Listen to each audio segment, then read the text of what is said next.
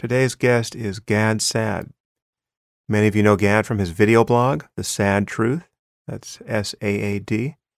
And if you know Gad, you know that he's been fighting some of the same battles online against the regressive left. Gad is a professor of marketing at Concordia University in Montreal. He's also taught at Cornell and Dartmouth and UC Irvine. And he's pioneered the use of evolutionary psychology in marketing and consumer behavior. And his books include The Consuming Instinct, The Evolutionary Bases of Consumption, and Evolutionary Psychology in the Business Sciences.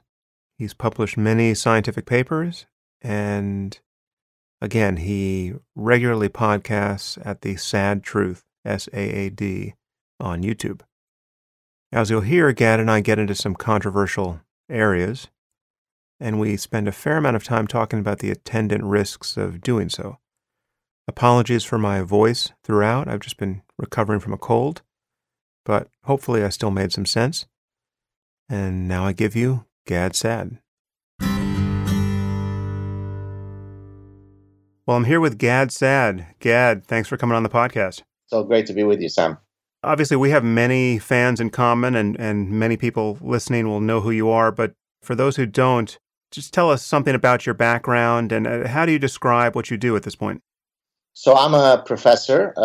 Professor of marketing is my official title. And I also hold the Concordia University Research Chair in Evolutionary Behavioral Sciences and Darwinian Consumption. I know it's a mouthful.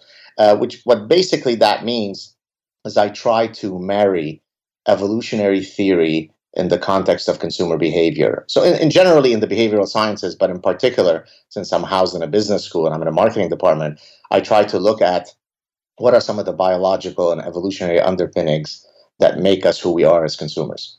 So now how did you come to focus on consumer behavior? So consumer behavior, so I had done an MBA and where, my curiosity with this field had been titillated. Although I had a very technical background in mathematics and computer science and some operations research, but I had always been interested in behavioral sciences. And so it seemed like consumer behavior would be the nice place for me to marry my technical background, because I was originally thinking of being a mathematical modeler of consumer choice. And then when I went to pursue my PhD at Cornell, the gentleman who became my eventual doctoral supervisor suggested that I take some psych courses. And in one of those courses, Advanced Social Psychology, halfway through the semester, the professor assigned a book called Homicide, which was written by two Canadian evolutionary psychologists, where they explain criminality from a biological and evolutionary perspective. And so that was the genesis of my interest in evolutionary psychology. And since I wanted to study consumer behavior, that's where I had the idea, okay, well, since no one has looked at the biological roots of consumer behavior, that's what I will focus on. For those who don't know, and they can discover your podcast on YouTube, on The Sad Truth, you are a very committed enemy of political correctness and moral relativism, postmodernism and identity politics, and all of these other intellectual and ethical trends that seem to be going in the wrong direction. But yet you are a professor at a university. Do you ever regret getting into this swamp and dealing with these issues? It's funny because you probably heard the term, of course, having skin in the game, right? It's difficult to have more skin in the game than somebody who is sort of in the cesspool of all of these ideas that you mentioned a few minutes ago, and yet try to, critique them from within. Look, the reality is I think that my unique personhood is such that I sort of couldn't live with myself if I don't tackle wherever I see some enemies of truth or reason manifesting themselves. And so, in a sense, I can't be anything than what I am. So I regret in the sense that if I were a bit more of a careerist, if I were a bit more strategic in my thinking, then I might have taken a slightly different road. But I simply can't do it. I mean, I always try to be polite. I always try to be as kind as I can be, always have decorum. But I can't sit idly while, the humanities and some of the social sciences are being infected with movements that are genuinely grotesque to human reason. They're an affront to human decency, if I dare say. And so I speak out against it. And so And that, if you like, shapes a lot of what I do. I mean, of course, when you are an academic, when you're a scientist, you're trying to pursue some area of truth or try to get closer to understanding some phenomenon. But I think that more academics need to be using their training to weigh in on topics outside of their very limited scope of sort of official training and expertise. I'm quite astonished that there aren't more people who lend their voices. I mean, I realize that it takes a particular type of personality to put your ideas out there in front of, a large audience, and most people probably feel more comfortable being in their lab, speaking only to their colleagues in the ivory tower. But it's a shame because these are all important issues that you mentioned, and there has to be many people who are combating them. Which of these issues, or which among the many things on the menu that people are inclined not to talk about, which do you think is the most radioactive? Do you have a sense Right. of what gets you into the most trouble at this point? So it depends if you mean in the general campus or in science. So let's do both. So if we're talking about science, there was a paper that was published, I think, in 2005, either in Nature or in Science, and I think the title was Forbidden Knowledge. Hmm. What are some research questions or research topics that you should stay away from? And probably the top two ones that are, to use your term, the most radioactive would be racial differences, any research on racial differences, and then probably second would be sex differences. Hmm. So and of course that's definitely where I come in, because a lot of the research that I do, from an evolutionary perspective, recognizes that human beings are sexually dimorphic by definition. I mean, that's how we define the species. And so to have a debate as to whether there are sex differences that are innate is preposterous to most people who are biologically inclined. But yet, much of the social sciences have built edifices of theories and empirical edifices completely rejecting this possibility. And so, from a scientific perspective, I would say probably sex and racial differences. But in the general campus, anybody who attacks not so much postmodernism, but political correctness. So anybody who ruffles the feathers of the thought police is in trouble. So it could be if you attack affirmative action, if you're against it, well, that's wrong think, and therefore you'll be into trouble. So I think there are two distinct things. There's the general discourse on campus, and then there is the specific scientific fields that are radioactive. Are there any topics that you have just decided you won't touch?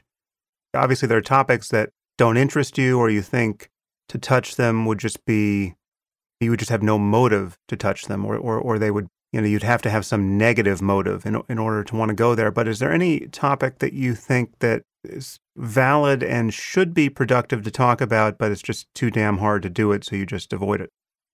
So I've never consciously thought of an interesting problem to pursue and then, using the calculus that you just mentioned, decided against it. If I've not tackled a problem, typically the criterion that I've used is that I don't find that problem sufficiently interesting for me to spend some time on it. And so really that's the key driving metric. There's a great paper that I think all doctoral students should read in their doctoral training. It is a paper from the early 70s titled "That's Interesting" with an exclamation point.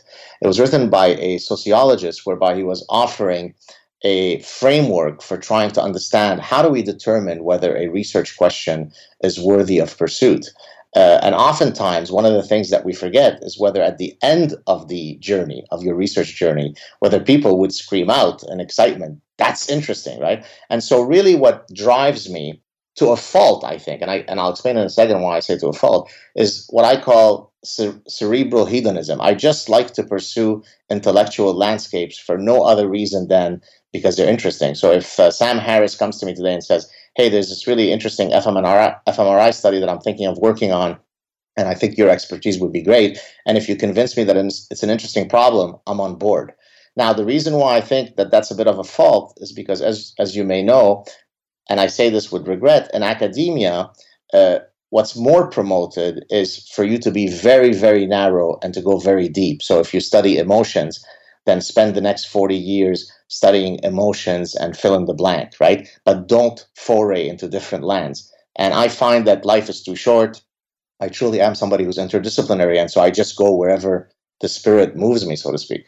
Yeah, well, also reality is interdisciplinary. Right. We don't find actual boundaries on our intellectual landscape apart from those we erect based on just methodological concerns and bureaucratic concerns and how, the fact that you have to physically go to one building to learn about medicine and another building to learn about biology on a university campus. But obviously the boundary between medicine and biology is non-existent once you look closely at it.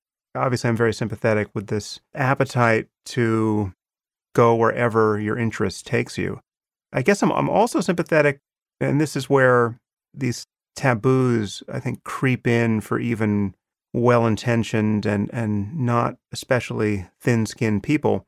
I'm sympathetic with the feeling that there are certain questions upon which any kind of significant interest suggests that there's something wrong with you, So, I'm not speaking about you personally, Gad. Right, right. So, I see these people who seem extremely interested in, say, racial differences in intelligence. They want to study this. They're outraged that it's a no-go area for science. It's a completely legitimate question to pose biologically, but one wonders, what is the purpose of seeking that information and what would you do with it if you had it? I can propose a possible criterion of relevance for the exact issue that you just mentioned. Hmm. So, if you're an evolutionist, you study what are the selection pressures that would have resulted in the evolution of a wide range of traits, right? I mean, why is it that some people are darker skinned than others? Uh, and so, from a strictly theoretical perspective, one, and I'm glad you said that certainly a valid question to study. One could argue: are there selection pressures that have faced groups of individuals in our evolutionary history that would have resulted in the evolution of various, if you like, intelligence abilities at the group level? Now, the reason why that's, of course, very, very toxic is because it's one thing to argue, for the evolution of a morphological feature like your melanin level. It's another thing to say group A at the group level is somehow less creative or has lower IQ than group B. But from a strictly conceptual theoretical reason, it's perfectly reasonable to ask that question. And incidentally, that's exactly what Philip Rushton, who's probably the most known, he recently passed away a few years ago. So he's a guy who spent his career studying racial differences. And his argument was roughly what I just said, which is, look, it's an interesting question to study for reasons A, B, and C. I don't have a racist bone in my body, but I follow wherever the data takes me. And then, of course, people argued, no, there is no way that you could study this question if you didn't have ulterior motives. And so then they would concoct these associations. He got money from the Heritage Foundation Mhm. Institute, and they're a nefarious group, so he must be a neo-Nazi. And I don't know the answer. I don't truly know whether he was a racist or not. But at the conceptual level, there's no reason why that should be a taboo topic. I mean, do you agree? But you just see that of all the topics in the universe to spend weeks and months and years fixated on, it's easy to see how people who would fixate for the wrong reasons would be Right. interested there. And you can see them seize upon the data such as they are with glee.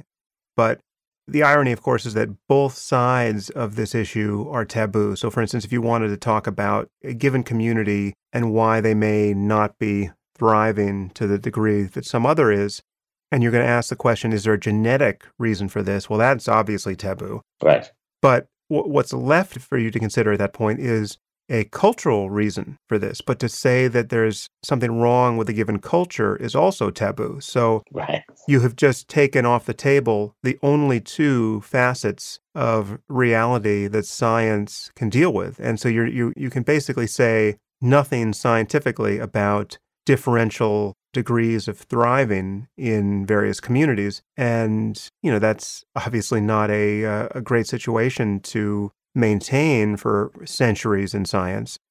It's interesting that this taboo really only works in one direction, because if you're looking for good things about a culture, if you're saying that Asians are showing some aptitude academically or, let's say quantitatively, or, Ashkenazi Jews have shown a history of real literacy and a contribution to intellectual life disproportionate to their numbers, as is undeniable. To look into the biological or cultural basis of that, it may be taboo in some quarters, but it's certainly less taboo. Well, what's interesting about, I mean, you're talking about nature, nurture, and genes and environment. I think on average, people would construe the genetic explanation as more taboo than the cultural one, if only because it is perceived, at times wrongly so, that it is more immutable, right? There's nothing supposedly that I can change about my genes, but culture, we can Mhm. change it. And I think that, and the reason why I say that that's incorrect, incidentally, is because much of who we are, as you know, is really an interaction between our genes and our environment. And so to sort of separate them as though genes can't be changed. I mean, genes are turned on or off as a function of environmental inputs, right? So people have a wrong idea of what's immutable or not. Hmm. But I think that point is really at the root of, I think, our common friend Steven Pinker. I mean, when he took on the blank slate, and I've taken it on my own from in my own research. I mean, the slate is really appreciated within the social sciences precisely for the reason that we're mentioning right now, which is, it's nice to believe. It's a very hopeful message. It's nice to believe that no one starts off in life with anything other than, equal potentiality, right? And that it's only, the nefarious forces of our environment and socialization and so on that take us down the life trajectories that we go down. That's a nice message. So anybody can be Lionel Messi, anybody could be Einstein, anybody could be Michael Jordan. So I think a lot of the nonsense that's been spewed in the social sciences over the past 100 years is not because most social scientists are walking degenerates who don't understand anything about life. I think it comes from a good place, right? So, for example, the cultural relativists you mentioned earlier, cultural and moral relativism. So that started with Franz Boas, the cultural anthropologist, Hmm. who sort of was aware that having a biological explanation for things could have a downstream effect that's bad, right? And we know all the different reasons for that, right? And therefore, let's create a worldview that, while completely incorrect, is at least more hopeful. And that, to me, is an affront to the truth, and therefore I will attack it. Again, I'm a little torn on some of these issues because I do see some of them as just not being a direction worth going. I mean, actually, it's interesting that because this is really not my bent at all intellectually. I just tend to go where the facts lead. But I'm sympathetic with the idea that certain types of research, certain facts, which can be as factual as any other, can be so reliably misunderstood or misappropriated that it's on some level knowledge not worth having. There's nothing to do about it necessarily, or if there is, that's not obvious, and the result could be reasonably expected to be bad or unproductive for society. And so I still think that the search for racial difference in specific areas like intelligence or, let's say, aggression, there's no doubt they exist. I mean, it would be a miracle if populations that show significant phenotypic differences by dint of their distinct evolutionary paths showed exactly the same level of traits for every trait we value. Right. I mean, there's just no way that's true, right? So if we could really get down in a fine-grained way to the details here and scale all these different populations on intelligence and empathy and aggression and everything else that is psychologically interesting to us, what then, right? And this does come back to what you said about a misunderstanding of just what it means for something to be genetically determined or to have its basis in biology. Because obviously, as you said, ideas modify the regulation of our genes. Experience does. The brain is not a closed system. The brain is in dialogue with the world. So the boundary between nature and nurture is not hard and fast. And if you look closely enough, it really doesn't exist. So when you're talking about the ways that are left open to you to use this knowledge, you're not talking about changing the genomes of people to improve them. At least you're not talking about that yet.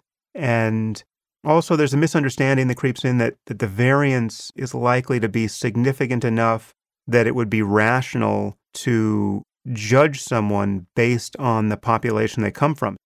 Let's say it's just a fact that Koreans are, on average, better at math than white Americans. I'm just making this up, but let's say something like that's true. Sure. And you introduce me to a random Korean and a random Caucasian, it would not be rational for me to think I knew anything about their mathematical ability based on their racial characteristics. But no one's going to follow that, really. And people are just going to make these blanket judgments about populations based on the facts we find. Right. And incidentally, by the way, what you just mentioned, I mean, yes, you took the most toxic of the topics, racial differences, but almost verbatim, what you just said has been used to cast a negative light on anybody who does sex differences research, right? And people say, well, why can't you study something that unites us? Something. I remember I received once a review, reviewers' comments. I had submitted a paper to a top journal. So, why are you so focused on sex differences? What's the point of that? Why not study something that unites us? Well, the reality was I was studying sex differences in information search prior to choosing or rejecting a mate, right? How much information do men need to acquire, or women, before they decide that they've seen enough information to either reject a prospective suitor or to choose a suitor? So this was really at the intersection of information search and mate choice. And by definition, the nature of that research question was about a sex difference, right? I was using principles from biology to argue why I would expect a sex difference. Well, this particular reviewer, I mean, in line with some of the language that you use, said, well, what's the point of that? Why not study something that transcends our sex, that unites us? And that is a bit of an arbitrary point to take. I mean, if I could just draw another example, I mean, Fermat, right, the French mathematician, developed theories or proposed or proved theorems several hundred years ago that collected dust for several hundred years. And then today, many of these principles are used in cryptography. Well, had he used the benchmark then of, I better do applied research that has clear, immediate application value, he would have never done this. So I think when it comes to the issue that we're discussing, I tend to be a purist. If whatever I'm doing adds to this sort of greater pantheon of human knowledge in a way that's valuable, then go for it. That's my benchmark. Yeah, well, but then you smuggled in value there at the end, so the question is, what is valuable given that there's an infinite number of things we can study and there's not enough time to do it? I totally agree with you. Obviously, my bias is in the same direction as the one you expressed. So to some degree, what the noises I'm making now are a kind of devil's advocate position. Sure. I think the idea that any of these kinds of questions are taboo is ultimately dangerous, because the reason why it's taboo is because we're living in a cultural landscape where people are defining themselves in terms of the narrow communities they're a part of. It's the problem of identity politics. I mean, there is no result, I can tell you, there is no result that could come out about Ashkenazi Jews that I would take personally. Right? Right. The sky's the limit. I mean, it could be, everything from penis size to acquisitiveness. I mean, I'm just trying to imagine what would offend people, but it's just, there's nothing, right?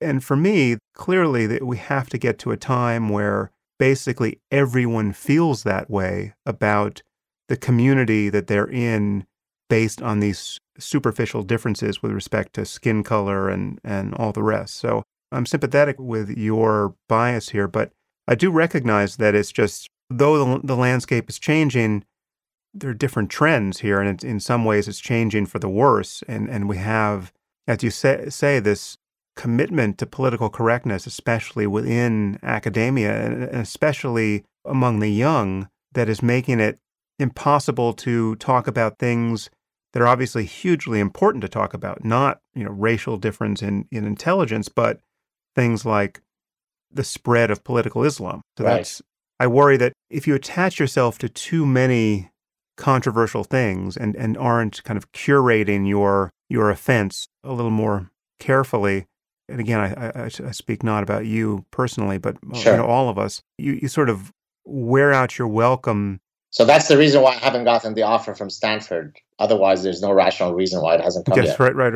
And that's an obvious problem that people have to consider. Is what happens to your career when you touch any of these topics. I mean, when you think about someone like Charles Murray, right? Right. Who I don't know. I mean, I've met him once briefly, and This is the bell curve guy, right? yeah. So he wrote The Bell Yes. Curve with his colleague, who I think has passed away, and that was a hugely controversial book, obviously, and honestly, I never even read it, right? And I haven't read the chapter. I think it was just one chapter that was the epicenter of the controversy.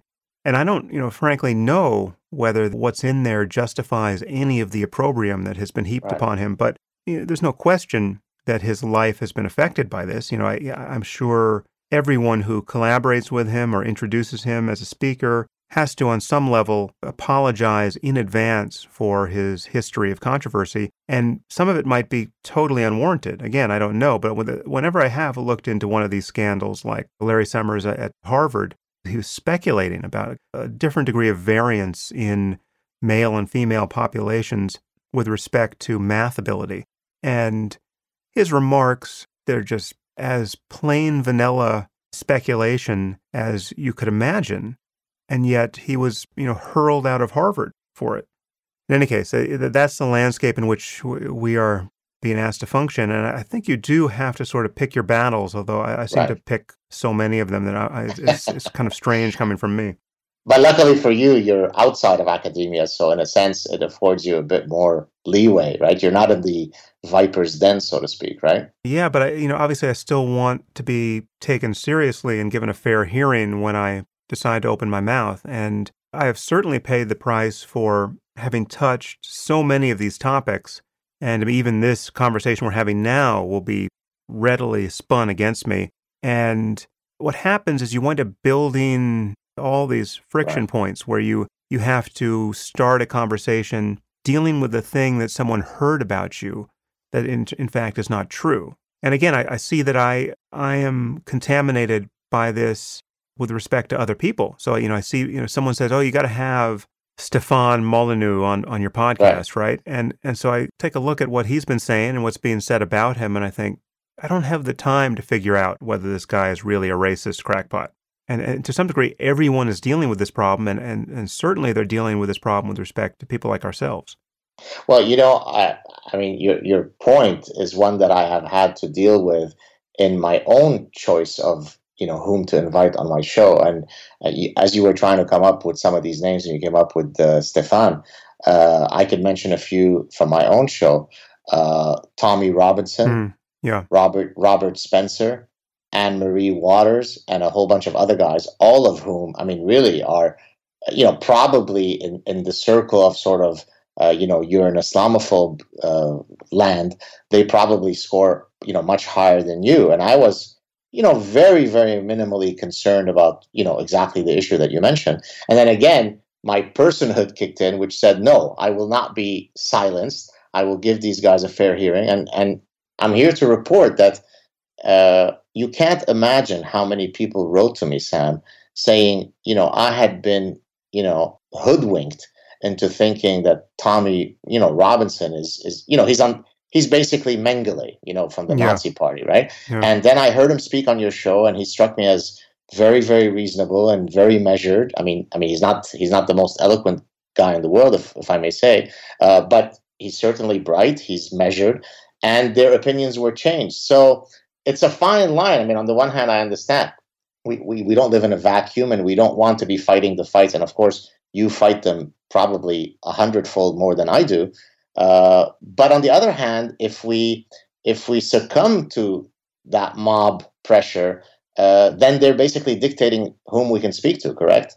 Have you ever interviewed someone who you regret interviewing for reasons of along these lines, that you didn't actually appreciate who they were, and they managed to fool you and pass for reasonable, but then you discovered something heinous about them and now you feel sullied? Yeah, right. So I have to be a bit diplomatic, which is not easy for me. There is one gentleman that I interviewed who I think it would be pretty fair to say he is an Islam apologist on steroids. But I was very calm and very measured. So I don't have any stories similar to your, what do you call it? The greatest podcast Oh, ever? the best podcast ever, yeah. Right. So I don't have a story like that. Now, I do have a gentleman who's coming on next week who used to be, I hope I'm not misspeaking, but I think he used to be a terrorist. And then eventually he reformed, and now he advises, the Canadian security services about, quote, radical Islam. And I think that may potentially be a difficult conversation, although it won't be on my end.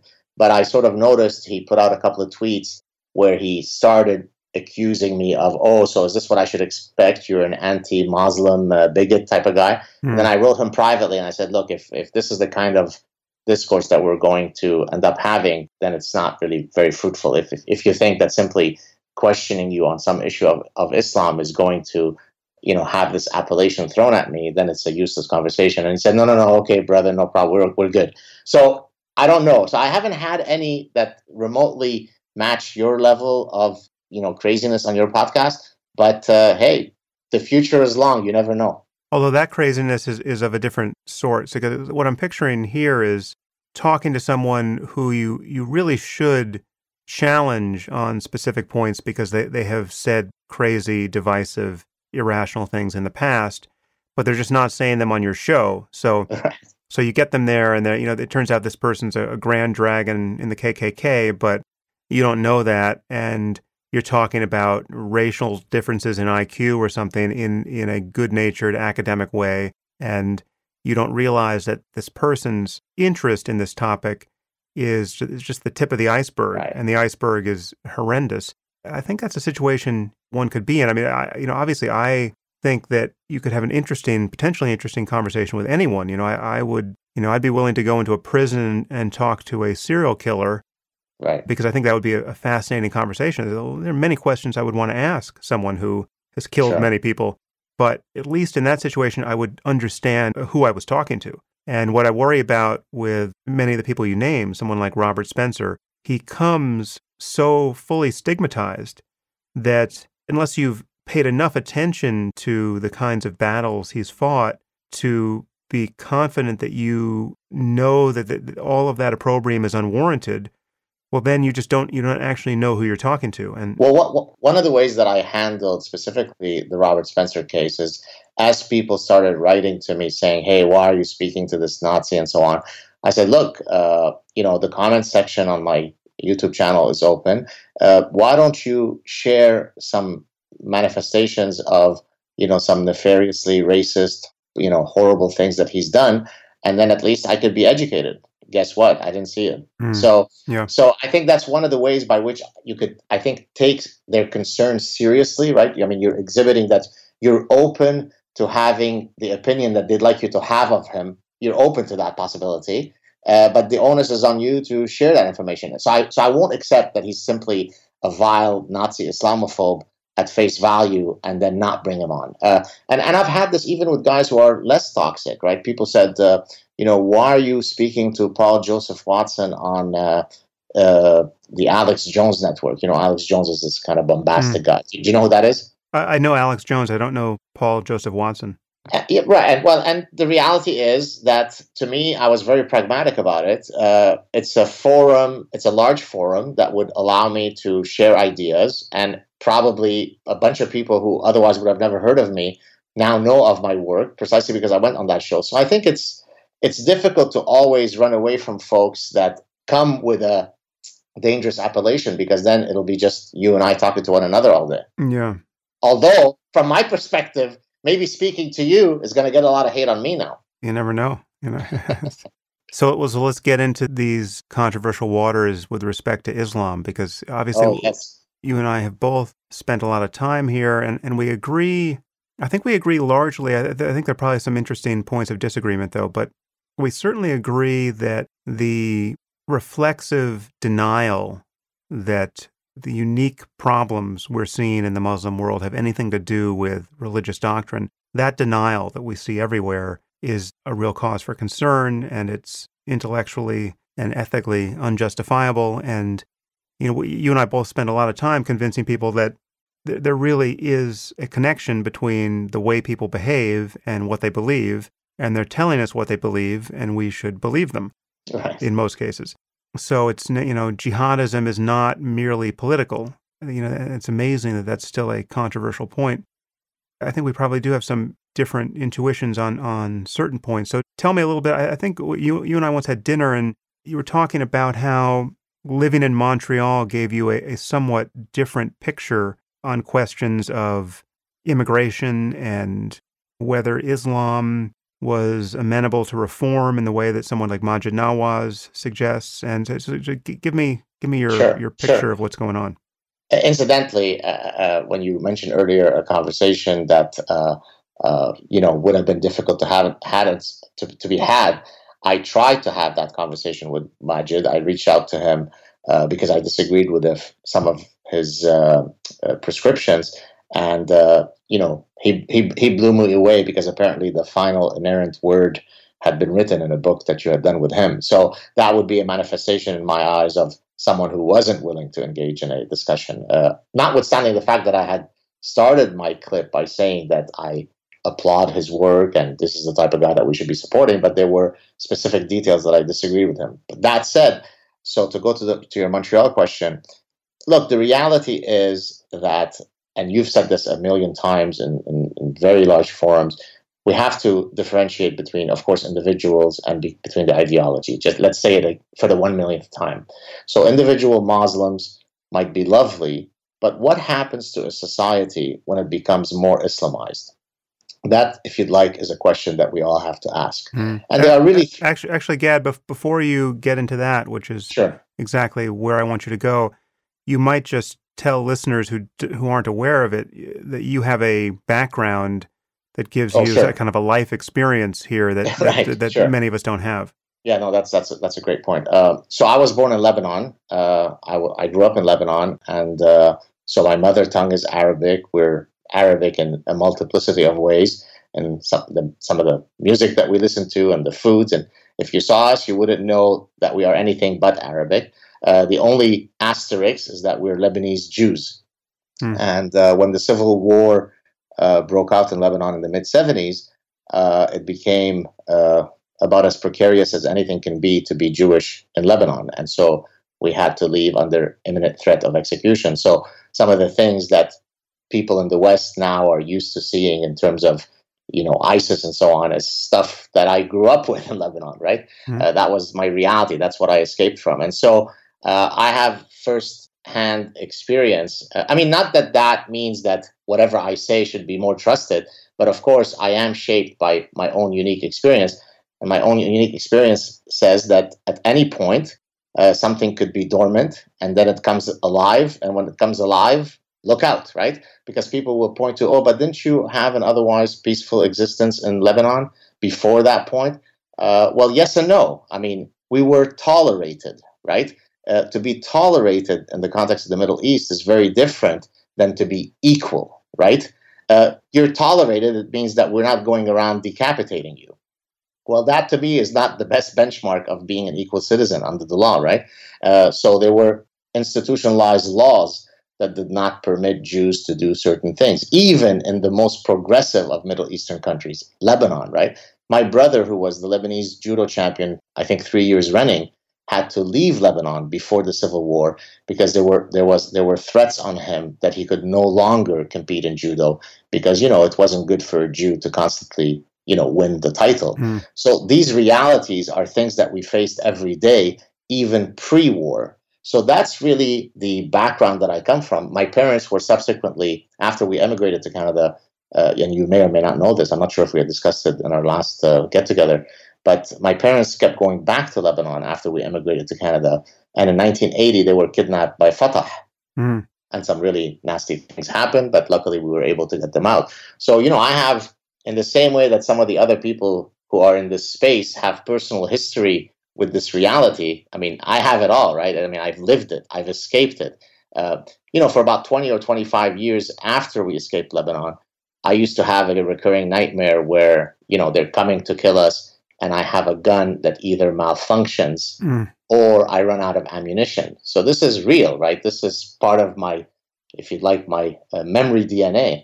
So that's my background, and it shapes what I'm now seeing in Montreal, which is that Montreal is becoming increasingly Islamized. So if we compare, the number of people that we would see in Islamic garb in Montreal, 12, 13, 14 years ago to today, I mean, it's just breathtaking. Now, does that mean that we've turned into Yemen? Of course not. But we can sort of guess what the trajectory is. With more Islam, is there more peace? Is there more tolerance? Is there more freedom of speech or less? I mean, it's a very simple calculus, right? In the same way that at the end of every day, we can determine whether that day I've put on weight, nothing has changed in my weight, or I've lost weight. We could ask the very same question. When Islam becomes majority in a particular society, is it for the better? And by better, I mean by all the tenets that we hold dear in the West. Is it unchangeable, or does it get worse? And so that's what we really have to look at. Not so much whether how many terrorists we let in, if we let in immigrants. Does Islam, once it becomes dominant, change the fabric of our societies? And regrettably, the answer is yes. Yeah. So this is one of these topics that's very fraught, and I have a position here with respect to Muslim immigration in the current context of the election, because I've been struggling to figure out what someone like Hillary Clinton could say that would make sense given the realities we're talking about, that wouldn't be just the sanctimonious drivel that you hear from, unfortunately, from the current president and from really all Democrats, which is that this has nothing to do with Islam, and to even think about paying attention to somebody's religious background when you're deciding whether to admit them into the country, that is synonymous by definition with the worst forms of bigotry.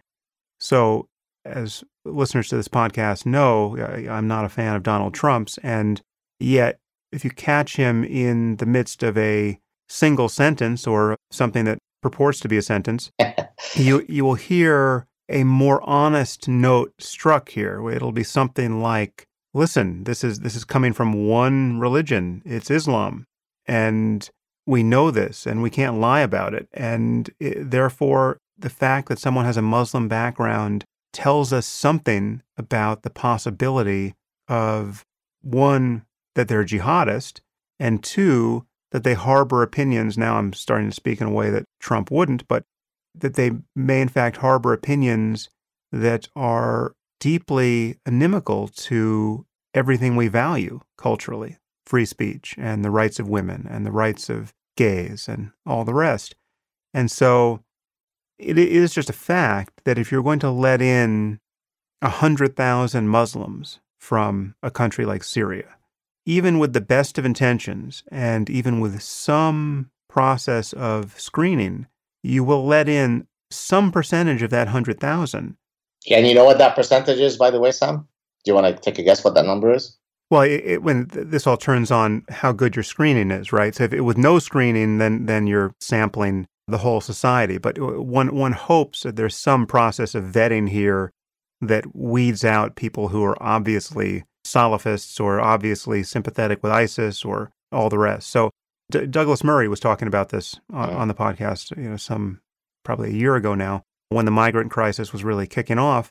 No matter how good your screening is, you have to honestly acknowledge that no screening paradigm is perfect, and that there's so much political correctness on our side that one, has good cause to doubt whether any screening procedure would be of the sort that you and I would support, right? So, like, are they really going to ask intrusive questions about a person's religious convictions, and are such questions sufficient to tease out attitudes? I mean, let's say you could screen out all the jihadists by magically asking the right questions.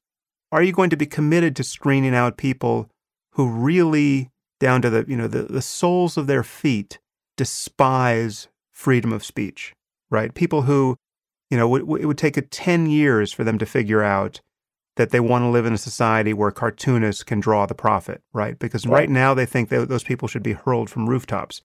The numbers of people who believe that in the Muslim world is far in excess of anyone who would say they support ISIS or even jihadism. And so that's the situation you're left with. To let in great numbers of Muslims is different than letting in great numbers of Christians, even from the same societies, or Yazidis from Iraq, because of specific facts about the doctrine. And this is what is refreshing about the juggernaut of narcissism and delusion that is Donald Trump. Most people are in denial about this reality, and it's something we just have to honestly talk about. Now I say all this believing that the prescription of not letting in Muslims or not letting in anyone who could be Muslim from any of these societies is not workable and in fact not wise, for the reason that many sanctimonious liberals espouse, but obviously they espouse it in the context of not actually acknowledging the nature of the problem. I mean, the buffer against Muslim extremism and the only prospect for reform in the Muslim world is Muslim moderation on some level. So it's got to be, at minimum, it's the ex-Muslims, right? It's someone like, Sarah Haider, right? Right. Who 10,000 Sarah Haiders given huge platforms. That's what the world needs. And if you keep Sarah Haider out because she came from the wrong country, or you keep Faisal Saeed al-Mutar out because he came from Iraq and he was Muslim, those are the people who have to be empowered, and those are the people who have to be given all the resources we can muster, and those are the people who we need here, and then we need people who are just like them in their commitment to liberalism and pluralism and tolerance and rationality, but who, for whatever reason, are still identified as Muslims, like Majid Nawaz. You need people like that at the mosque in Montreal or New York or Houston or Los Angeles. And those are the people who are our early warning system against, and really our immune system against the spread of, quote, Islamic extremism. So if we just followed the Trumpian line of saying, okay, no more Muslims, I don't see how we have taken the step to empower the reformers.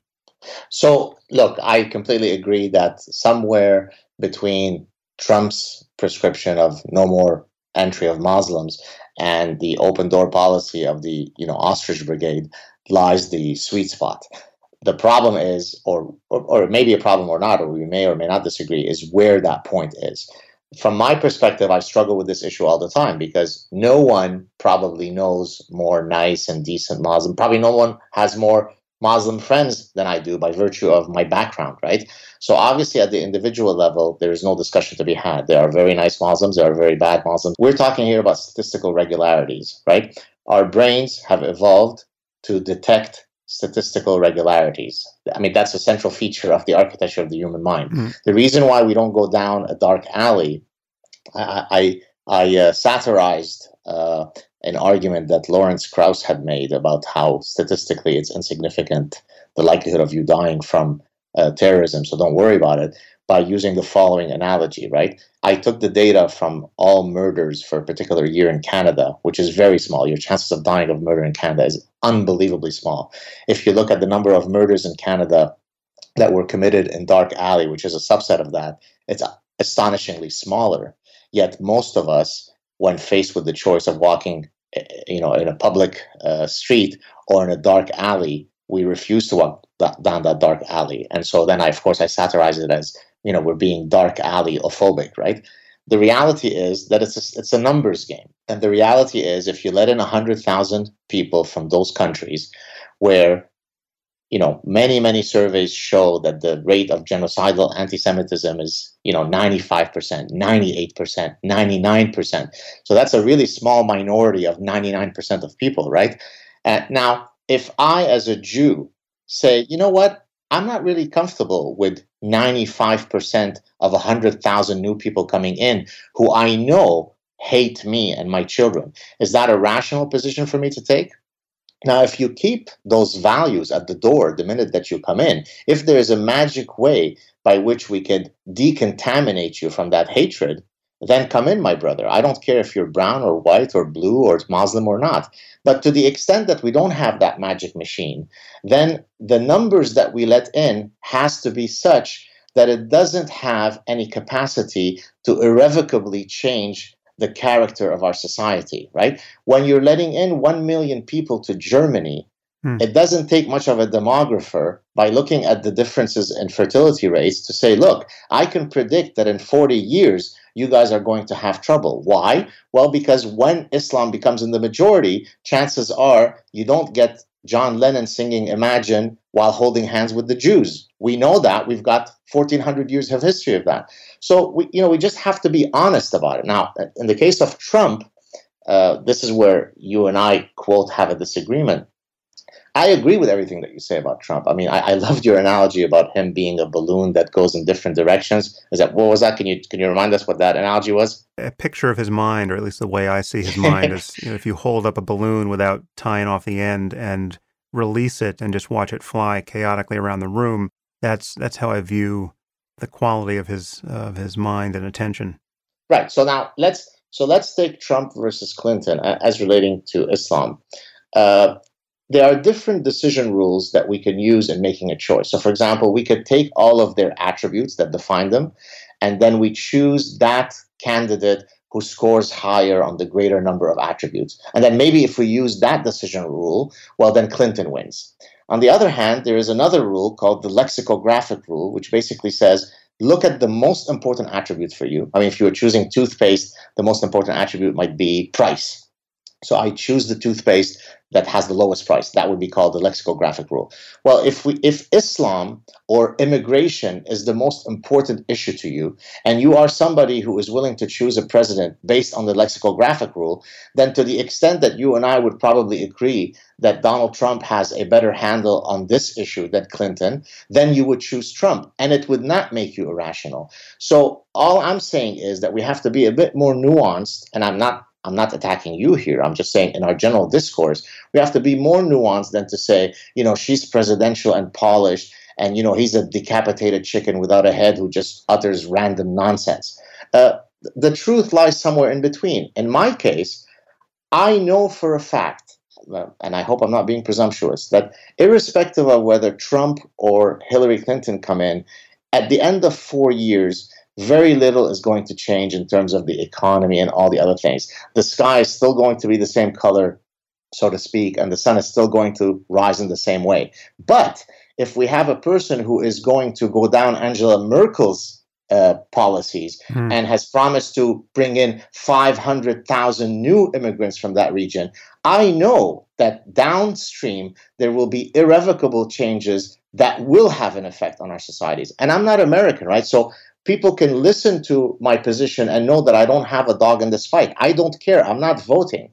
But I know what happens when Islam becomes dominant, notwithstanding that most Muslims are perfectly lovely. So therefore, I look at the issue that I think matters most to my children and yours, and I say, which of these two candidates scores better on that? And then maybe I'll go with the one who scores better, and that's it. What do you think of that logic? Yeah, well, I wish our situation was that rosy, but I just think given the nature of Trump's mind and given the kinds of things he has said, you just can't be a single issue voter with respect to this election, because, I mean, he's said sufficiently crazy and world destabilizing things that if taken seriously and they were uttered earnestly, they suddenly pose bigger problems than Islam, arguably. So for him to say that maybe we want to default on our national debt or basically renegotiate it like it's a failing casino, you're talking about destroying America's standing in the world and maybe kicking off a global recession. It's insanity. And global warming being a Chinese hoax, and the kinds of things that come out of his mouth are enormously important and just so ill-considered as to be, I can't believe that we're in the situation of, where his proximity to power is something we're actually having to contemplate and respond to. The only thing standing between him and more responsibility than any person has arguably had in human history is the deeply flawed candidate of Hillary Clinton. It's a terrible situation. I agree with you that it's a huge issue. I don't know that it's the most important issue given just the other things in play. We've got a nuclear-armed Russia actively hacking our election. We got one candidate celebrating it. There's so many things going on that have nothing to do with Islam that are huge.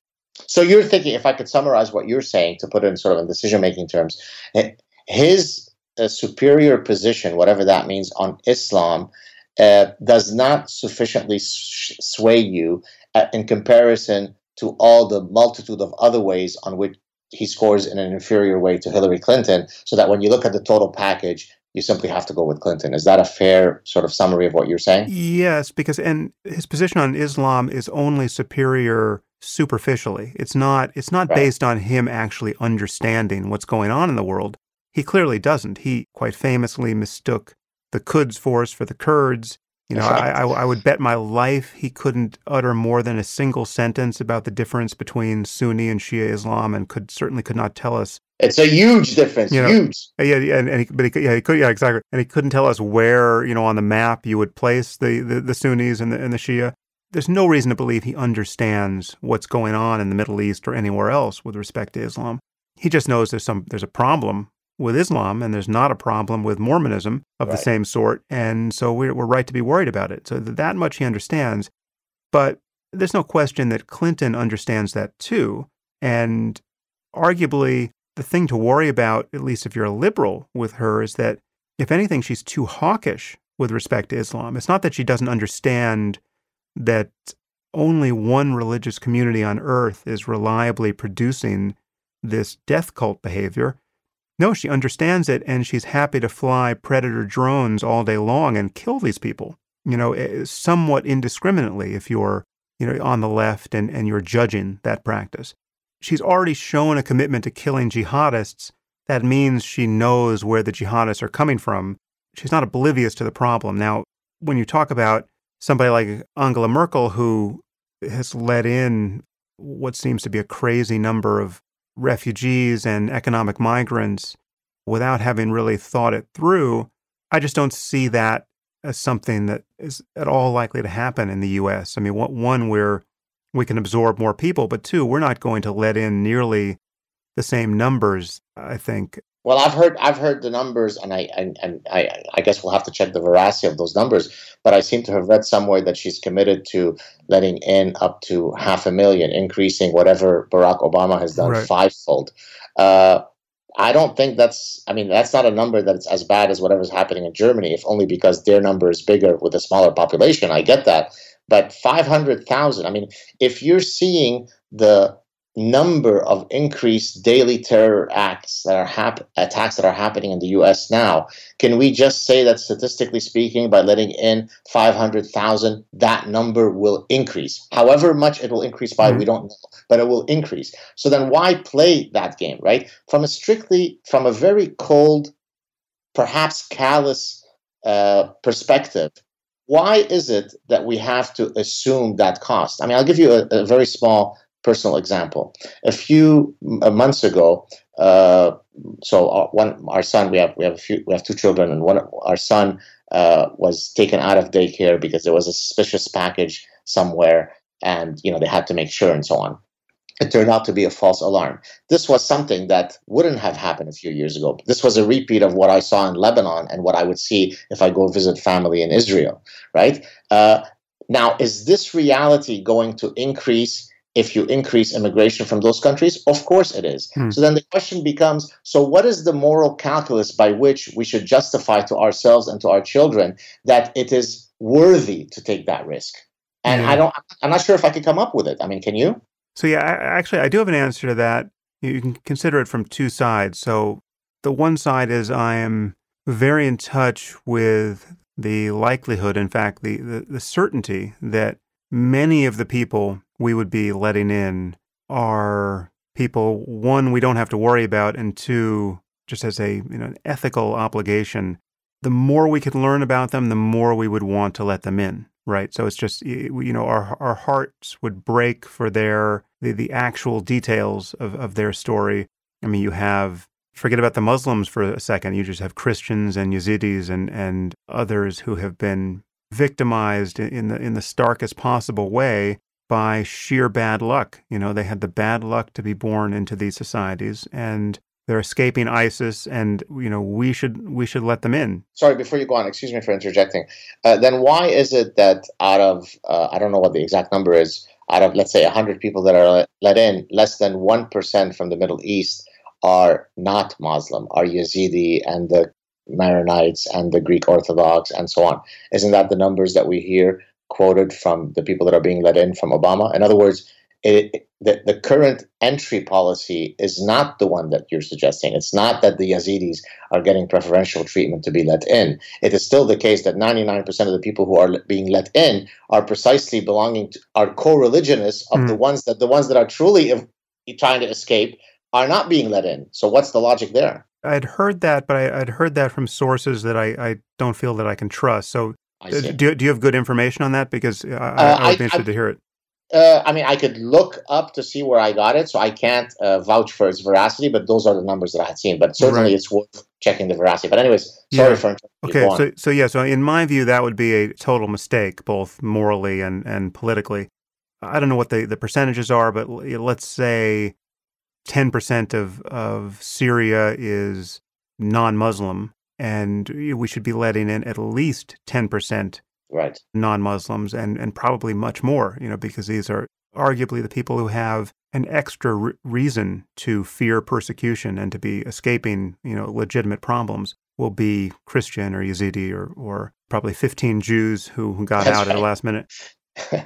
So that would be a mistake, and obviously a religious test for entry would make a lot of sense, in the sense that to find out that someone is Christian, coming from one of these societies, is to learn a lot about the likelihood that they will become a jihadist spontaneously 5 years from now, once they're, driving a cab in New York and, not having such a good time, right? If they're actually Christian, the likelihood is vanishingly small. So that's relevant information, and the fact that it's taboo to even talk this way is a real problem. But I'm just aware of the fact that when you look at someone like, again, people who you've interviewed and people who I consider friends and colleagues, like Faisal or Sarah, or I don't actually recall if Sarah immigrated from anywhere. I don't think she did. Or was she born in the States? She's of Pakistani descent. I can't remember. If she came to the States, she certainly came when she was very young. So anyway, but you can imagine someone just like her, right, with all of her potential to do good in the world, and her level of commitment to rationality and all the values that we want to defend, and that person is just languishing in a refugee camp in Jordan, say. Right. That's the most important person in the world, from my point of view. Given perfect information, that's the first person on my list to bring into the country. So that's one side of it. The other side is we routinely make decisions for which the actual price, the undeniable price, is the loss of innocent human life. So my go-to example here is always the speed limit, right? So if we were asked, do you want to reduce the speed limit in your society to save the maximum number of innocent human lives, what kind of monster would you have to be not to want to do that? So what would that actually entail? So, the speed limit, let's say, is 65 miles an hour on your highways.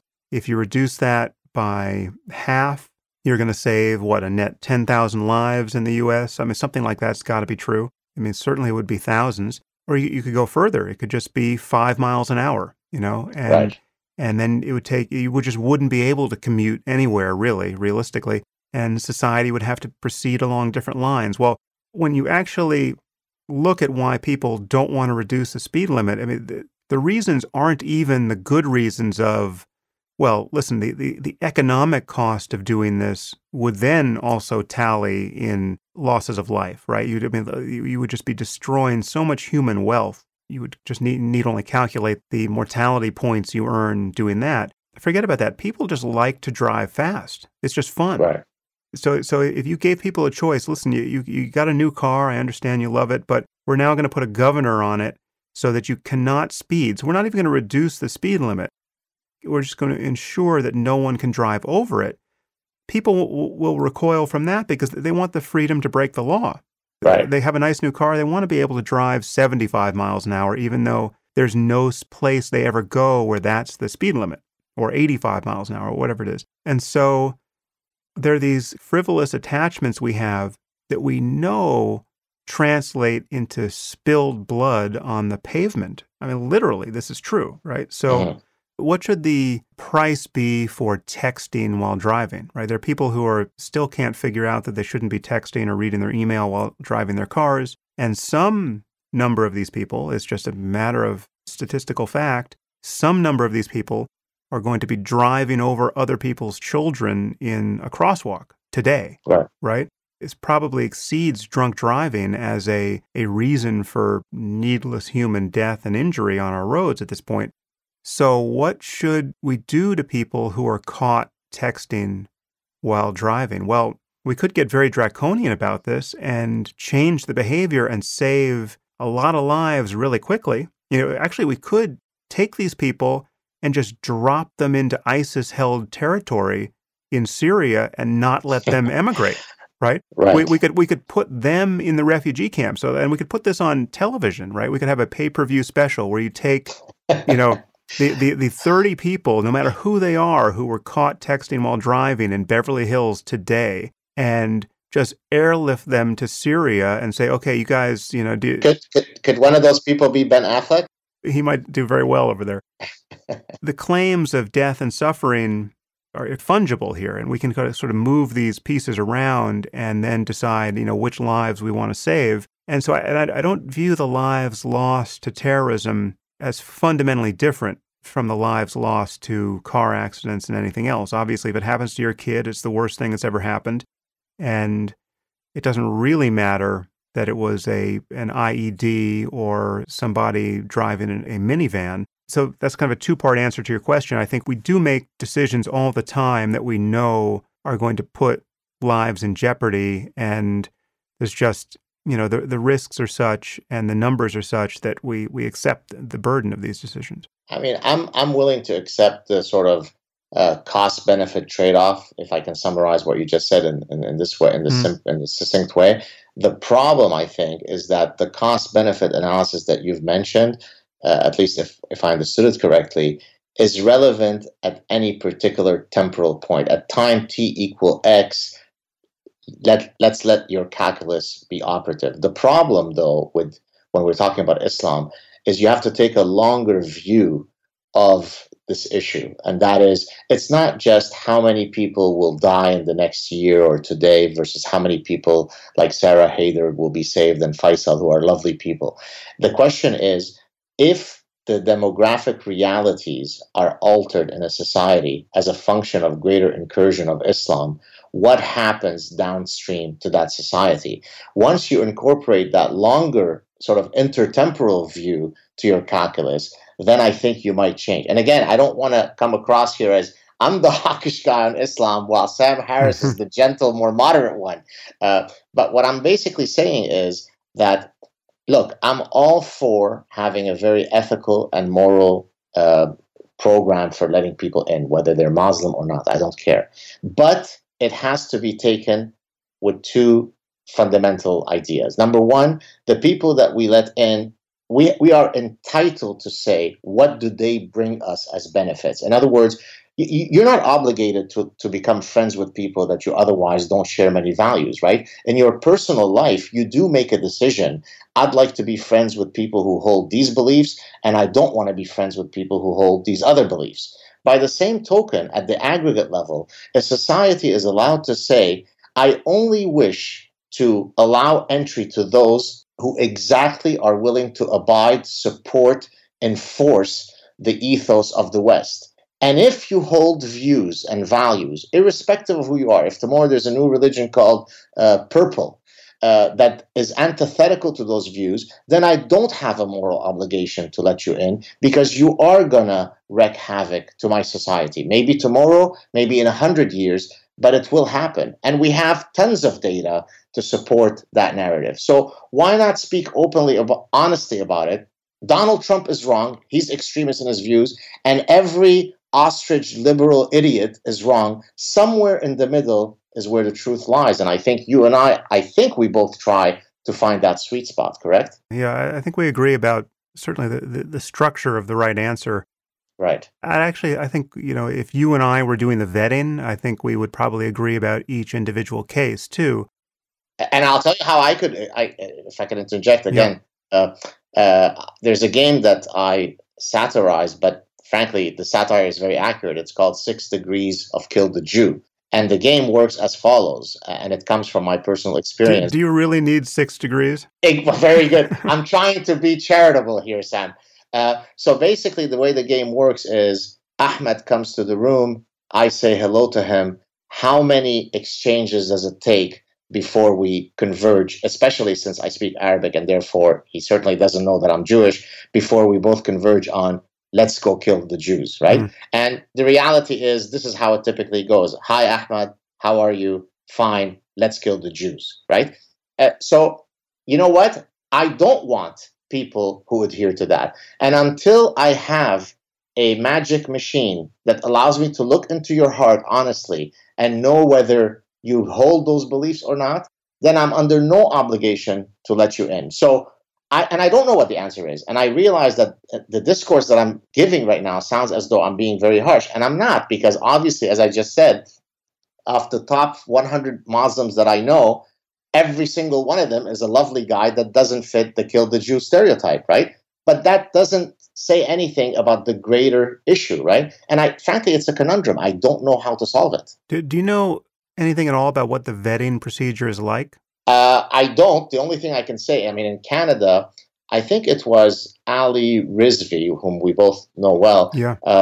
I think he had said, I hope I'm not misattributing this story to him, but I think it was him who said that when he came to Canada, I think it was something like a 12 to 18 months, vetting like the whole process took that long. So let's take that number, let's take the smaller end of that number. It's 12 months. So how could it be that under pre-Justin Trudeau, if it took 12 months to clear Ali Rizvi, what is the new magical vetting process that has allowed us to bring in 25 to 50,000 Syrians and vet them in a astonishingly quicker manner than that which Ali Rizvi faced, right? So, I mean, without knowing anything about the details, some shortcuts must be happening, no? Yeah, and again, one can only imagine that the role played here by political correctness in greasing the wheels has got to be a dangerous one. Given the kinds of conversations I've had with people who are close to the levers of power, I have no confidence that people are disposed to ask the sorts of questions that we would wish they would. And certainly the idea that no one on the side of the vetters could unabashedly say, well, we are really looking for Yazidis and Christians first because this solves so many of our problems. I mean, because we know we're not going to take in everybody. There's just no way we can do it. So if our quota is 500,000 and we know we have 100,000 Yazidis who are struggling to come in, well, let's just take those straight away. That would be a taboo thing to do. Right. Or it certainly seems based on what people have said on this topic.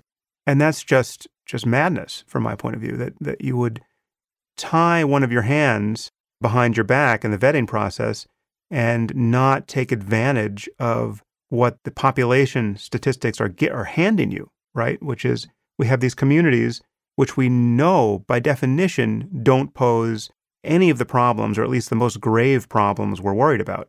And one could expect would be doubly grateful for having gotten out of the hellhole of sectarianism that you just now rescued them from. But it would be fascinating to actually talk to somebody who does this, who's actually there in the room and who could tell us the kinds of questions that get asked, the kinds of documentation people have. I mean, I can't imagine how you can ever be truly confident that you understand who someone is apart from discovering something like, oh, they happen to be a Christian.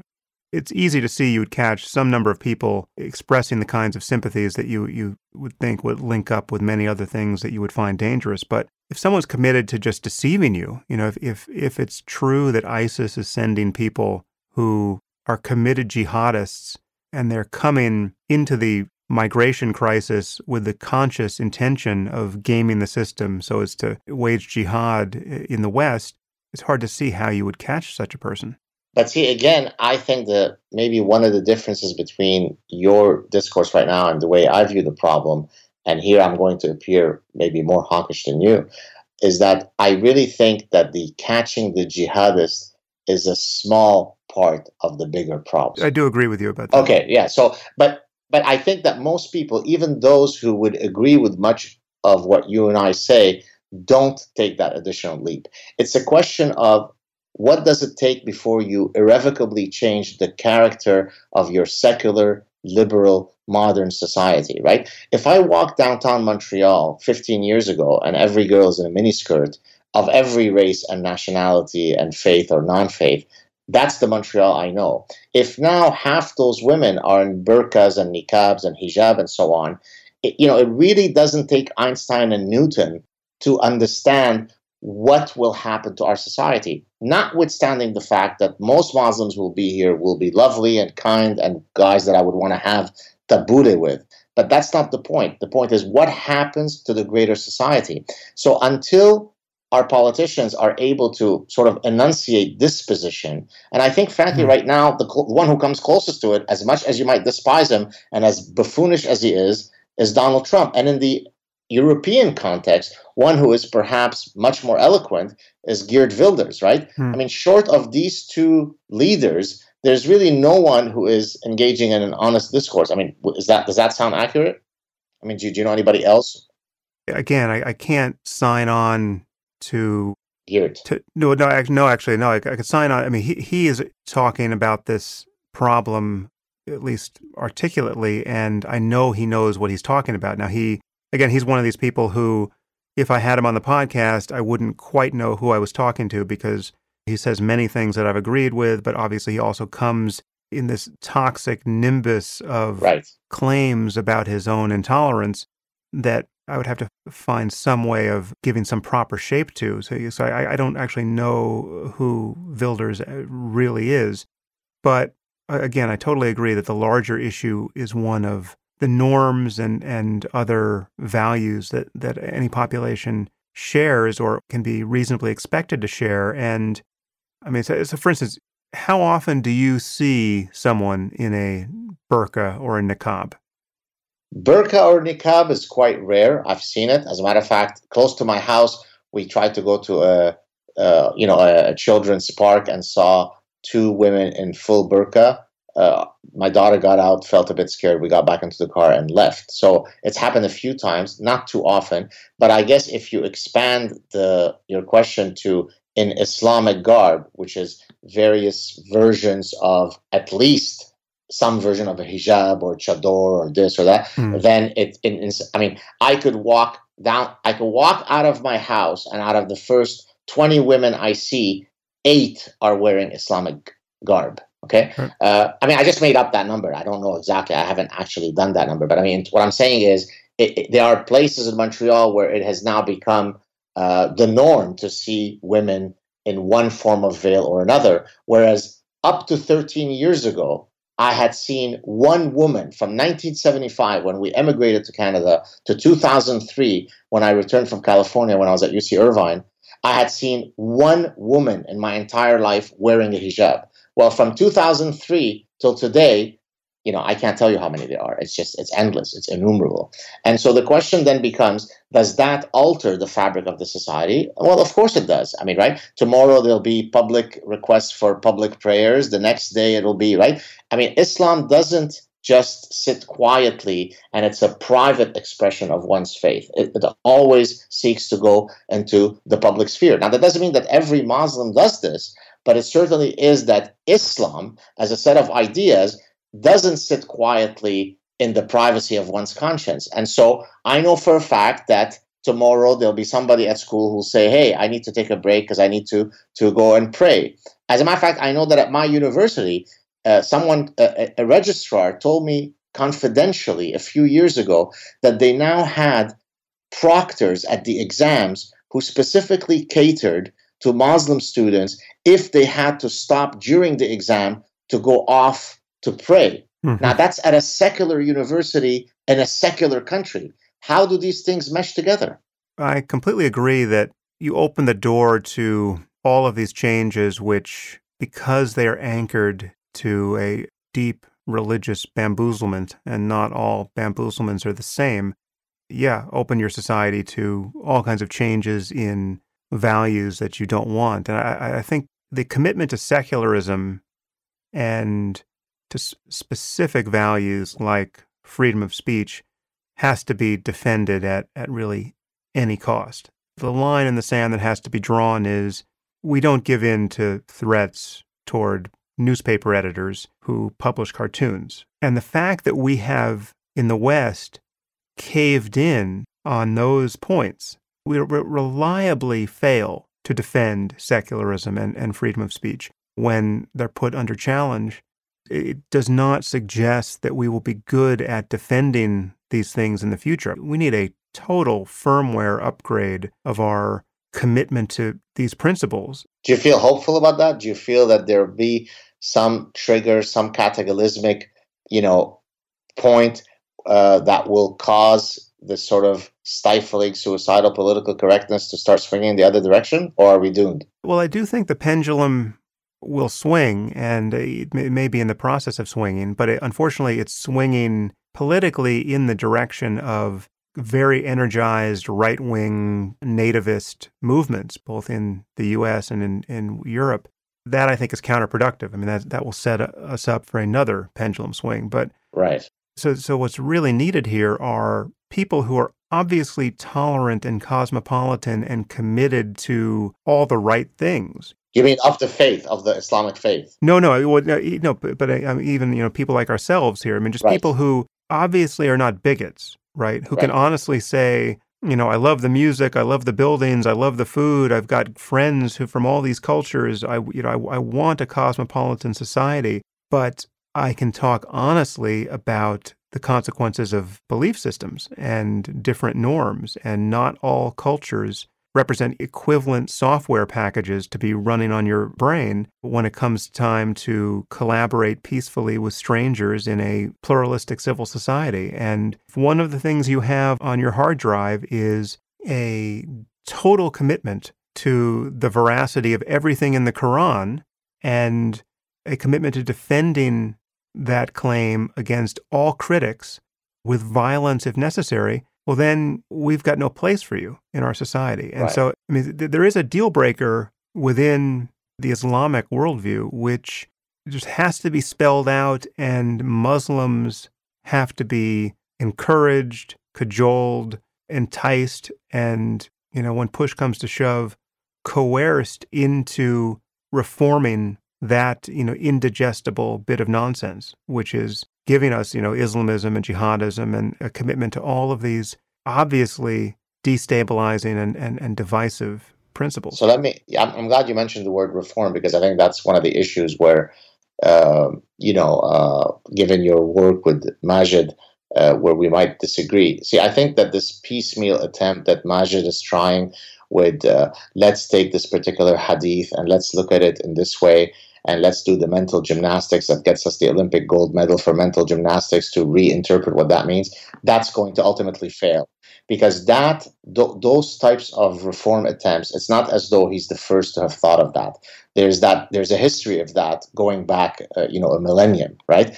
The question, if you're truly going to do something in the, landscape of reform, it has to be a cataclysmic reformation. You quote, discover a new revelation. I'm being slightly facetious, but I mean the point will still hold. You have to discover a new revelation that abrogates all the passages that are violent. So in the same way that you took the abrogation from being peaceful to now the violent ones are relevant, right? The Meccan versus Medinan dichotomy. Now you come up with a single new revelation that with one swoop of the brush gets rid. But this little minutia, right? I mean, in Arabic, a letter is haraf, right? You cannot change a single haraf. You cannot reinterpret a single haraf in the Quran. So one could argue, doctrinally speaking, that which he is attempting is complete nonsense, right? I mean, now we can debate and we can do the mental gymnastics, but the reality is it's not as though others haven't attempted that. So there has to be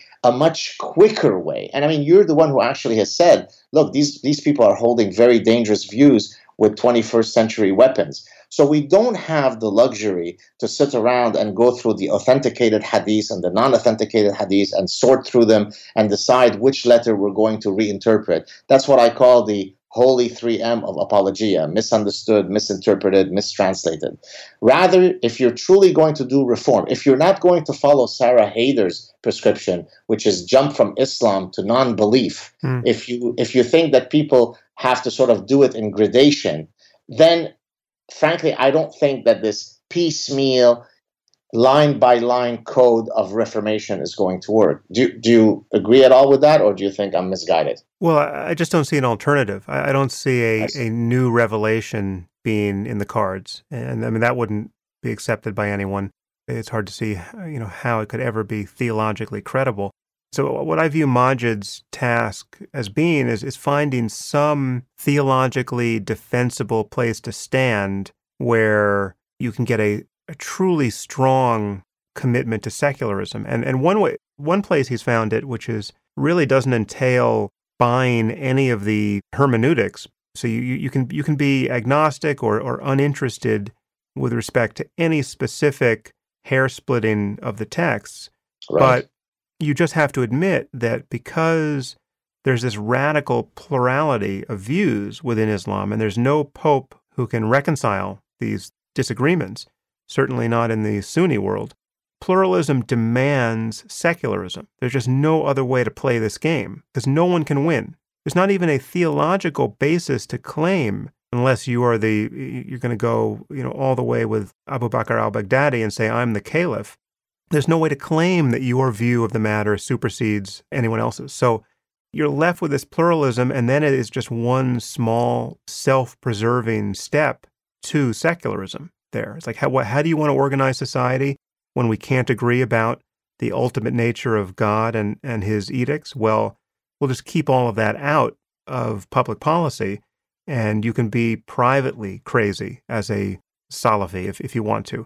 Now, of course, that's an unstable situation because the kinds of things that, truly doctrinaire Muslims believe is that all of this is so important that you can't keep it out of public policy, because what you're doing when you keep it out of public policy is you're allowing people to go straight to hellfire for eternity, right? And you're allowing them to corrupt your children. And this ambient level of sinning going on around you in society is intolerable given the requisite beliefs. That's why beliefs matter, and that's why it's important to criticize bad ones in the end, because beliefs inevitably show up. What you really believe when the stakes are high inevitably shows up in your behavior and in the kinds of laws you want to see written. And that is the legitimate fear you've expressed, that when you bring in vast numbers of generic Muslims into your otherwise pluralistic society, you are, just by dint of numbers, bringing in people who are very likely committed to something that is quite a bit more indigestible than even your run-of-the-mill fundamentalist Christian or Mormon is going to be committed to. And that's something that a lot of people are spending a lot of time lying to themselves about that, but it is just true. But I just see Majid as someone who is taking great risks to try to articulate a reformist starting point. And I think I've said this before on the podcast, one of the most depressing things that I've encountered since collaborating with him has been bearing witness to the evidence of how unpopular he is and that position is in the, quote, moderate Muslim community. Just his collaboration with me, just having a conversation with an atheist from the point of view of, normal Muslims. We're not talking about Salafists. We're talking about just the sorts of people, he has to interact with. That is more controversial than his talking to a jihadist. And so, the fact that is even possible to say shows you how far we are from getting to anything like normal. And when I see how he's disparaged as a neocon nutcase from their point of view, it is very scary.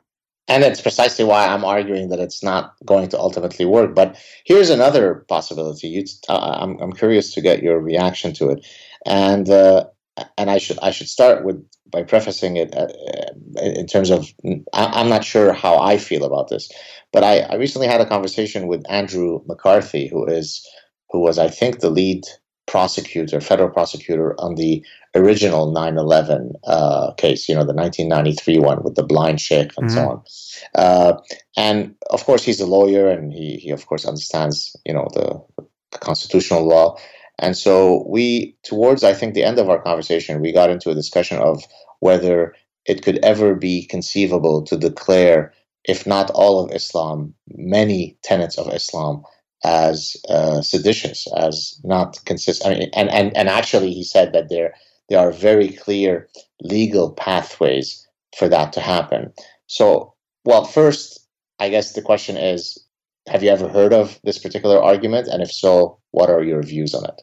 No, I hadn't heard that, but it's, it's very much in harmony with the way I view religion. I mean, the primacy we give religious views as opposed to any other sort of views is just dysfunctional, and in specific cases, suicidal.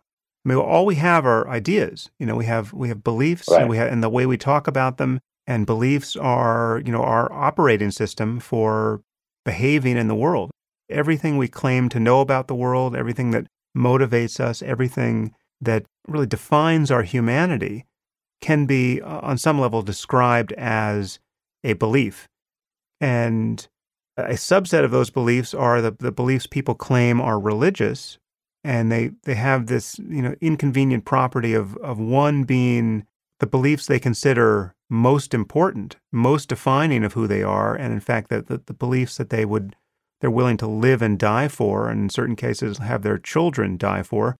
And two, these are the beliefs that we are most squeamish about criticizing and holding people accountable for the logical and behavioral consequences of. So yes, if someone says, I've got this religious belief that causes me to want to follow all of these manifestly treasonous principles in my life, well, yeah, then let's just be honest about the fact that particular religious belief is an engine of treason, and let's treat it the way we would treat any other idea that was leading people to commit treason. So, yeah, I think if you could break the taboo around going after religious ideas as opposed to any other sort of idea, well, then I think that would be a great development.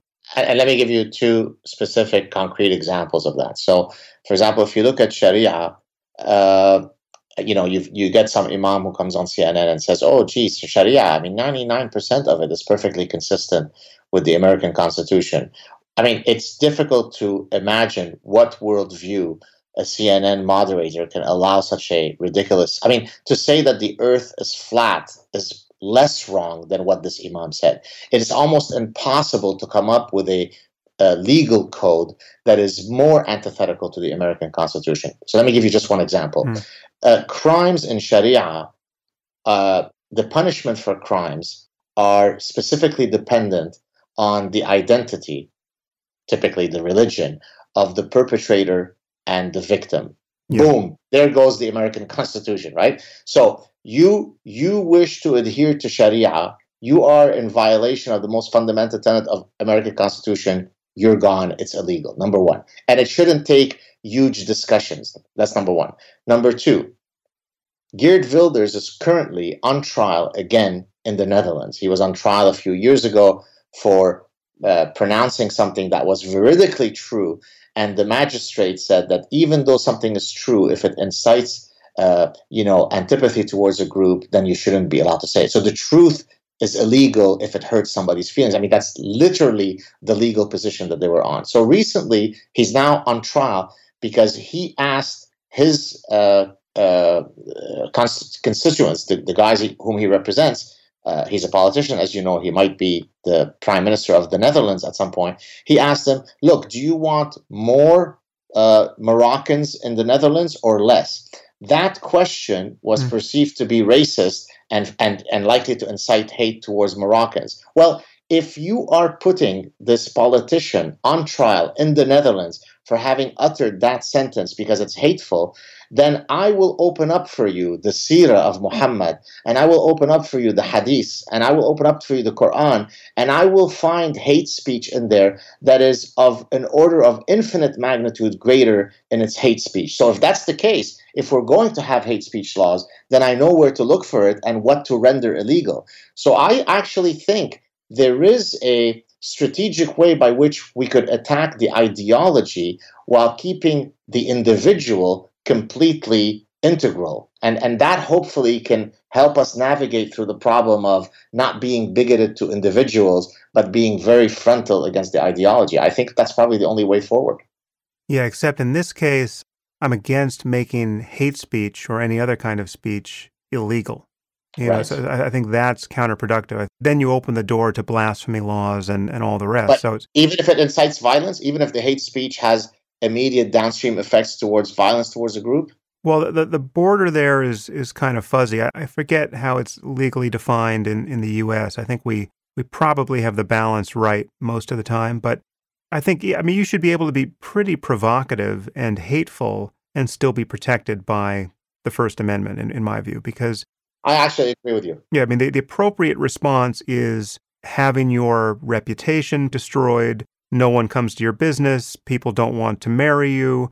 And if you can find your own group of hateful lunatics to socialize with, well, then that's just the price we pay for tolerating unpopular opinions. So, for instance, Holocaust denial laws in Western Europe, I think, are ridiculous. You should be able to deny the Holocaust. I've argued the exact same thing. I'm glad we're on the same page here. Yeah. And I think Geert Wilders, if I'm not mistaken, he thinks the Quran should be banned. Well, I think because his argument is that the Quran is actually a recipe book for inciting violence toward, and then he could name the specific group. So I think that's his argument. He's not just sort of speaking in the hypothetical that let's ban it because we don't like that book. It's because it incites violence. Right. But and I would agree, certainly, given the nature of recent history, you could make that argument. But banning Mein Kampf in Germany also, I think, was counterproductive. I think it's just not the way to go after ideas is to go after the ideas, and you create this kind of perverse, forbidden fruit, false martyr syndrome happening once you ban these specific tracks or make it illegal to say certain things or have certain kinds of conversations. You push these things underground. Now they become framed by another set of delusional ideas, which is justified here, is that we are now being victimized by the unbelievers or the people who aren't pure enough or who don't have enough white pride or whatever it is, and our prophecies are being borne out. It's like what happened to the Branch Davidians, the cult that died in Waco. David Koresh. David Koresh, yeah. Yeah, it's like if you become insular enough and you amass enough of an armory and you talk long enough about how the government's going to come in and try to take all your guns and you're going to have some last stand. Well, there's a kind of self-fulfilling prophecy to these manias. And I think the solvent that we should generally rely on is just more conversation, more light being shined on bad ideas and their consequences. So passing laws against ideas, I think, is in general the wrong move. And this goes to also something like the burqa or the niqab. I think it's, and here I'm a little torn because I know people are being forced to wear these things. And when you think of girls being forced to wear a veil by their crazy parents, then you want to figure out how to stop that. But I actually then, if your position is that no, let's not intrude on their right to, quote, choose, I actually think that my right to be able to read your facial features, since that's an evolved quality in my communication system, supersedes your right to be in a tent.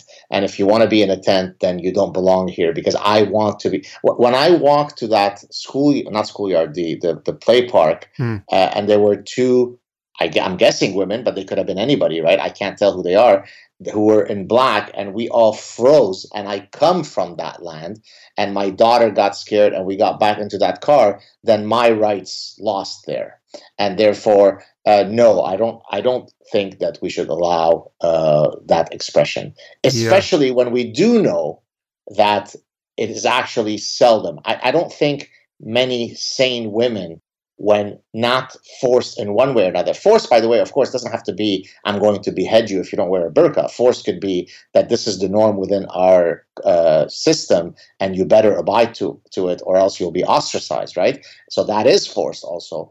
Well, no, I don't want that in my streets. Well, I certainly agree. I think the line drawn at the face, it makes sense. It's just there are other cases. So, like, then what do you do with someone who's wearing a Halloween mask in the park, right? Should that be illegal? I mean, if the law is you have to have your face exposed in public, that seems unenforceable too. I mean, but, I can understand that on private property, you shouldn't be able to walk into a McDonald's wearing a Halloween mask. They should be able to kick you out for wearing it if you won't remove it. But as a general matter, it just seems like if you're going to say that no one can cover their face, I mean, that's how you have to do it. You can, because all of these things can be defined and redefined in ways where suddenly it's religious garb and suddenly it's not, but it's actually the same thing. So, well, that's precisely, by the way, why, to go back to the legal point I made earlier, the states that are trying to pass, effectively, they are anti-Sharia laws. They've now reworded it to say no foreign laws, precisely because they wanted to make it appear as though they're not targeting any particular religion or any particular ideology, but rather it has to be integral to domestic law and no intrusion of foreign law, when we all know that it's really about Sharia. Yeah. So what you're arguing is something similar. You're saying, look, you ultimately have to express the law in a way that doesn't make it seem as though you're targeting a particular group, and I guess I could sign off on that. Yeah, I think with the burqa and the niqab in particular, I mean, I definitely do think veiling the face is an important variable there, just socially and as a matter of the woman's experience, certainly if she's being forced to do this. And it's also, we should just be able to talk honestly about what these clothing choices mean, whether someone's making them for themselves or they're being forced on them by others. I mean, this is ideological clothing which conveys a set of ideas and a commitment to them that is every bit as salient, or at least should be, as seeing someone with a swastika tattooed on his forehead. Right? So if you feel a certain way about the person who's openly wearing a swastika, you should feel a certain way about a guy who's happy to have his wife in a niqab or demands that his wife be in a niqab in Montreal. It's not crazy to think you know a lot about a person who decides to live that way. Just in the same way, it's not crazy to think that you know a lot about what someone wearing a swastika believes about the Jews, say, or about black people, if he's a white skinhead. Well, I've made a very similar point on my last appearance on the Dave Rubin's show, where I said, look, I used to live in an area in Montreal that was full of very ultra Orthodox Hasidic people. And so you'd see all these Hasidic guys wearing all kinds of garb.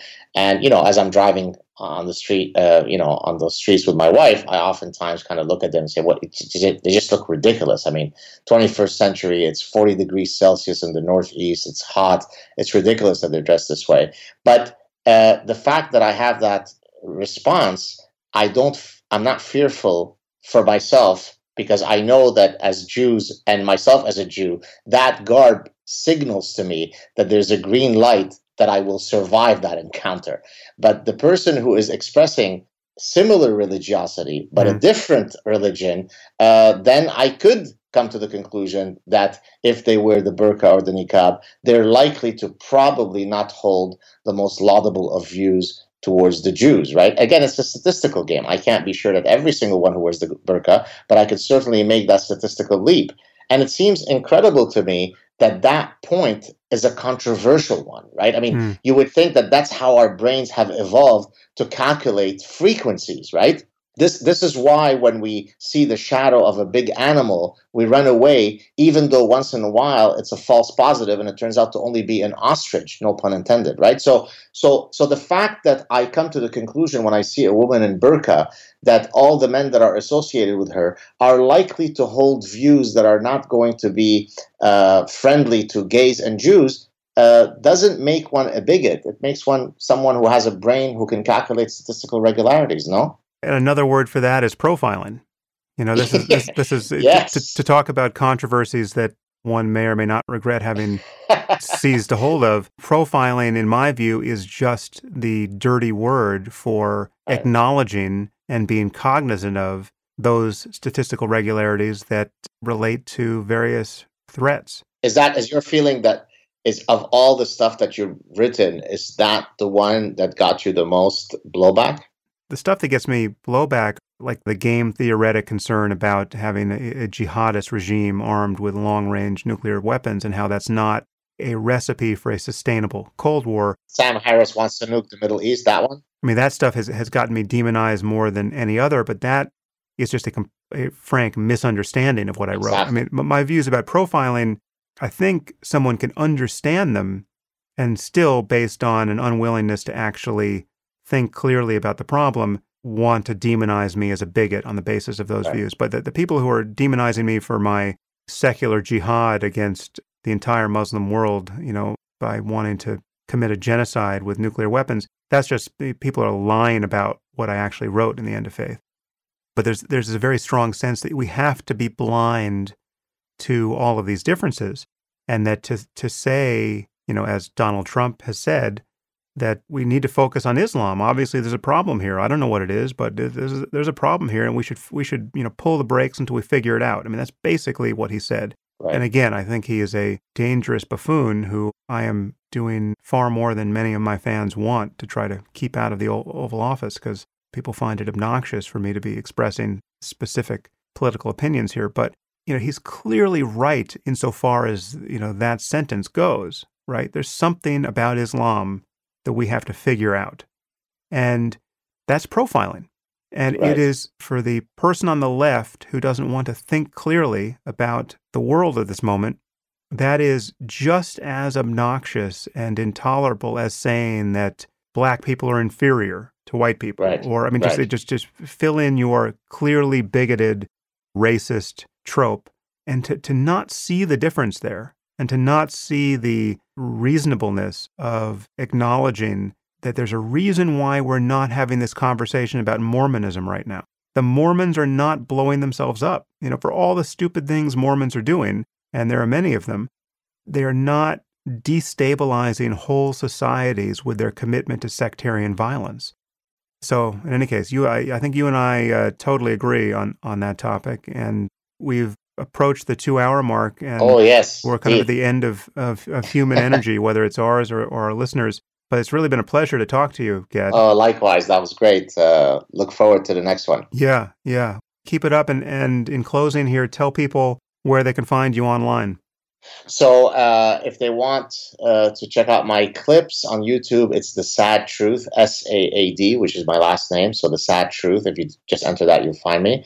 On Twitter, it's at GAD, GAD, SAAD. And then I also have a public Facebook page. I don't remember the exact URL, but it should be easy to find. Please don't send me requests to connect on my personal page. Please go to my public page. There you go. Once again, a pleasure, Gad, and to be continued. Thank you so much, Sam. Talk to you soon. If you find this podcast valuable, there are many ways you can support it. You can review it on iTunes or Stitcher or wherever you happen to listen to it. You can share it on social media with your friends. You can blog about it or discuss it on your own podcast. Or you can support it directly. And you can do this by subscribing through my website at samharris.org. And there you'll find subscriber-only content, which includes my Ask Me Anything episodes. You also get access to advance tickets to my live events, as well as streaming video of some of these events. And you also get to hear the bonus questions from many of these interviews. All of these things and more you'll find on my website at samharris.org. Thank you for your support of the show. It's listeners like you that make all of this possible.